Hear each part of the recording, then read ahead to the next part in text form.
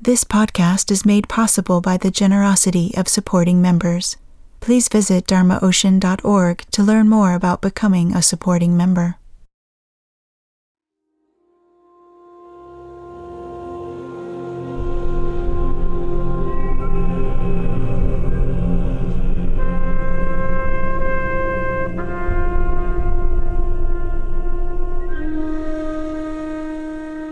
You are listening to the Dharma Ocean podcast. Today, we listen to an excerpt from a talk Reggie offered on how the range of direct experience increases as we progress along the path of somatic meditation. He says that fear, anxiety, and apprehension in practice are often harbingers of awakening.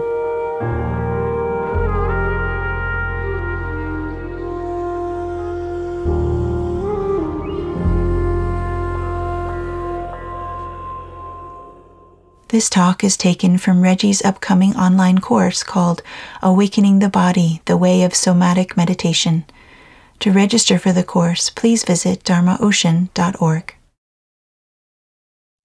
Modern people, and I would say modern people, even in a very restricted sense of the last couple of decades of modern life, modern people have gradually narrowed down the field of direct experience that is acceptable and tolerable, to the point where, I've been a university teacher for 45 years. Even before I got my PhD, I was teaching classes at the University of Chicago, teaching in classes.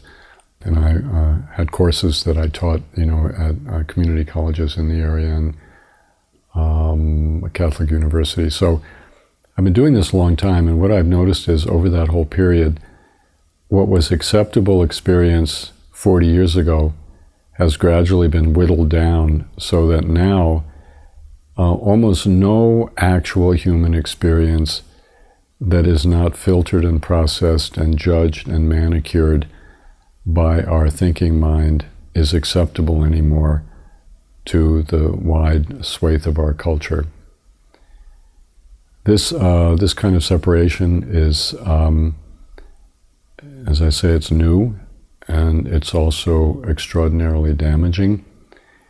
And the fear of the body, the fear of the unconscious, really, just to state again, is not that the unconscious itself is anything other than a positive reality, it's our true self, it's our deepest self, it's the field of our actual human life. The view that it's anything other than that is the problem of the thinking mind.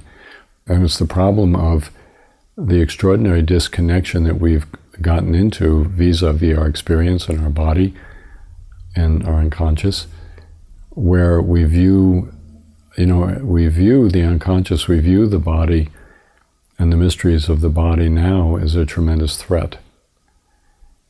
Many of the students that I deal with now are extraordinarily intelligent people, very open people, people of insight, and also people who have experienced a lot of things for which this culture has no healthy explanation.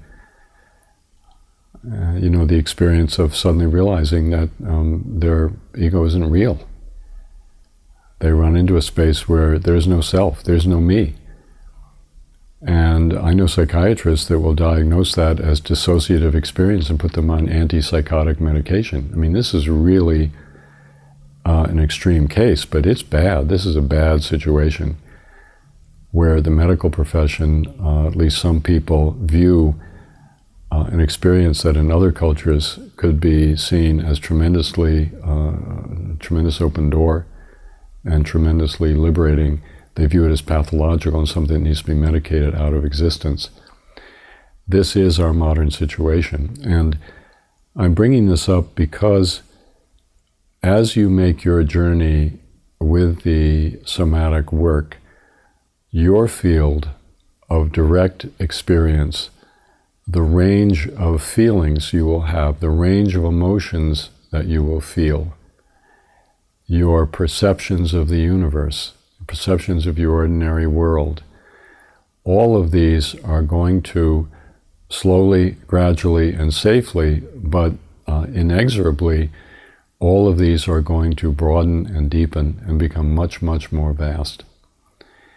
And I don't want you to be afraid of that. I mean, there's going to be some fear, because anytime, we face the unknown, there's an element of fear. This is not a bad thing. But I don't want you to think anything's wrong. I don't want you to feel that because you can feel you're on the edge of a shadowland, and I'm inviting you to explore that shadowland. I don't want you to feel that something is wrong, that that the fear you may have indicates that you need to run in the other direction.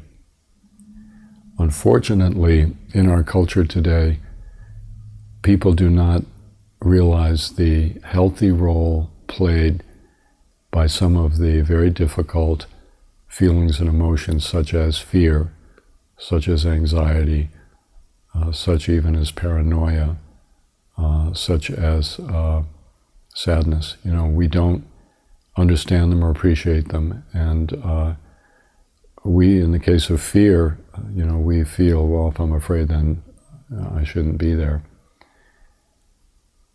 So, just an example, I've been myself doing solitary retreats for 46 years. I did my first one 46 years ago, and I've done them on a regular basis ever since. And many people do in our lineage, not everybody, but that's part of what we offer is the experience of solitary retreat. And I must say that for every time I'm getting ready to go into retreat, even if it's just for a week or 10 days, there is an element of apprehension, anxiety, and fear. And the reason there is anxiety, apprehension, and fear is because when you go into retreat, you put your life in the hands of the unknown, and you don't know what's going to happen. But you do know you're going to be coming up against your own limitations as a person and your own difficulties in opening, your own how shut down we are, to our world. And that, that information is essential. It's what we call the ring of fire. There's a ring of fire around the inner realization of who you are. And that ring of fire, strangely enough, is your own neurosis, it's your own ego, but it's something that you have never seen. When you go into retreat, one of the things that is very up is you begin to see the level of self-deception that goes on. You begin to see the way in which you have been evading obvious things about yourself and your life. You begin to see the level of wishful thinking that you engage in, so you don't have to actually deal with what's going on. It goes on and on. And this is the ring of fire. You can hear these teachings that I'm giving you. You can be very inspired by the view, by the perspective, by the understanding, and you can get a lot out of it. But these teachings, if they're on their own without the practice, they're on the periphery. And most of all, they're on the periphery of your own state of being. They are not to be meant to be taken just in and of themselves, although I do know for sometimes years people do that. They listen to them, they like them, they think about them. But if you want to go deeper, you have to pass through this ring of fire, which means self-confrontation and beginning to see what's really going on with you. When we pass through the ring of fire, it's a very humbling experience for us, and our own self-image is often very deflated. Sometimes even you can become very depressed to realize the person that you actually are as opposed to the person you would like to be or the person you thought you were. But the important point is That doesn't last. You're passing through a kind of purification process. The purification process is somatic meditation. Somatic meditation is it's the vehicle, it's the gate, it's the conduit that enables us to pass from the teachings as just understood in a general level and as inspiring, but not direct experience, through the ring of fire and into the teachings as our own actual living human experience, where we can taste and we can touch everything that I'm talking about for ourselves personally, and we can experience the transformation that happens when we do that.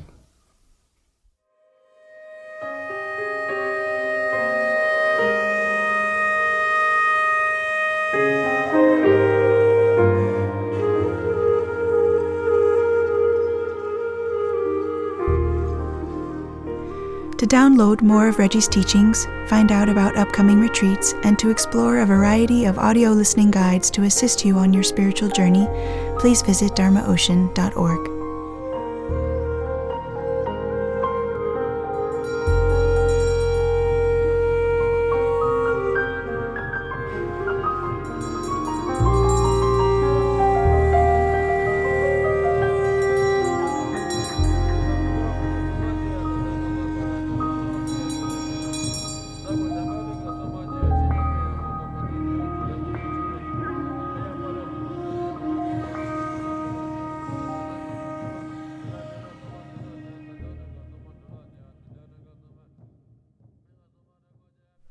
Our music is by Jeff Beal and Nawang Kechog from the album Tibet, Cry of the Snow Lion.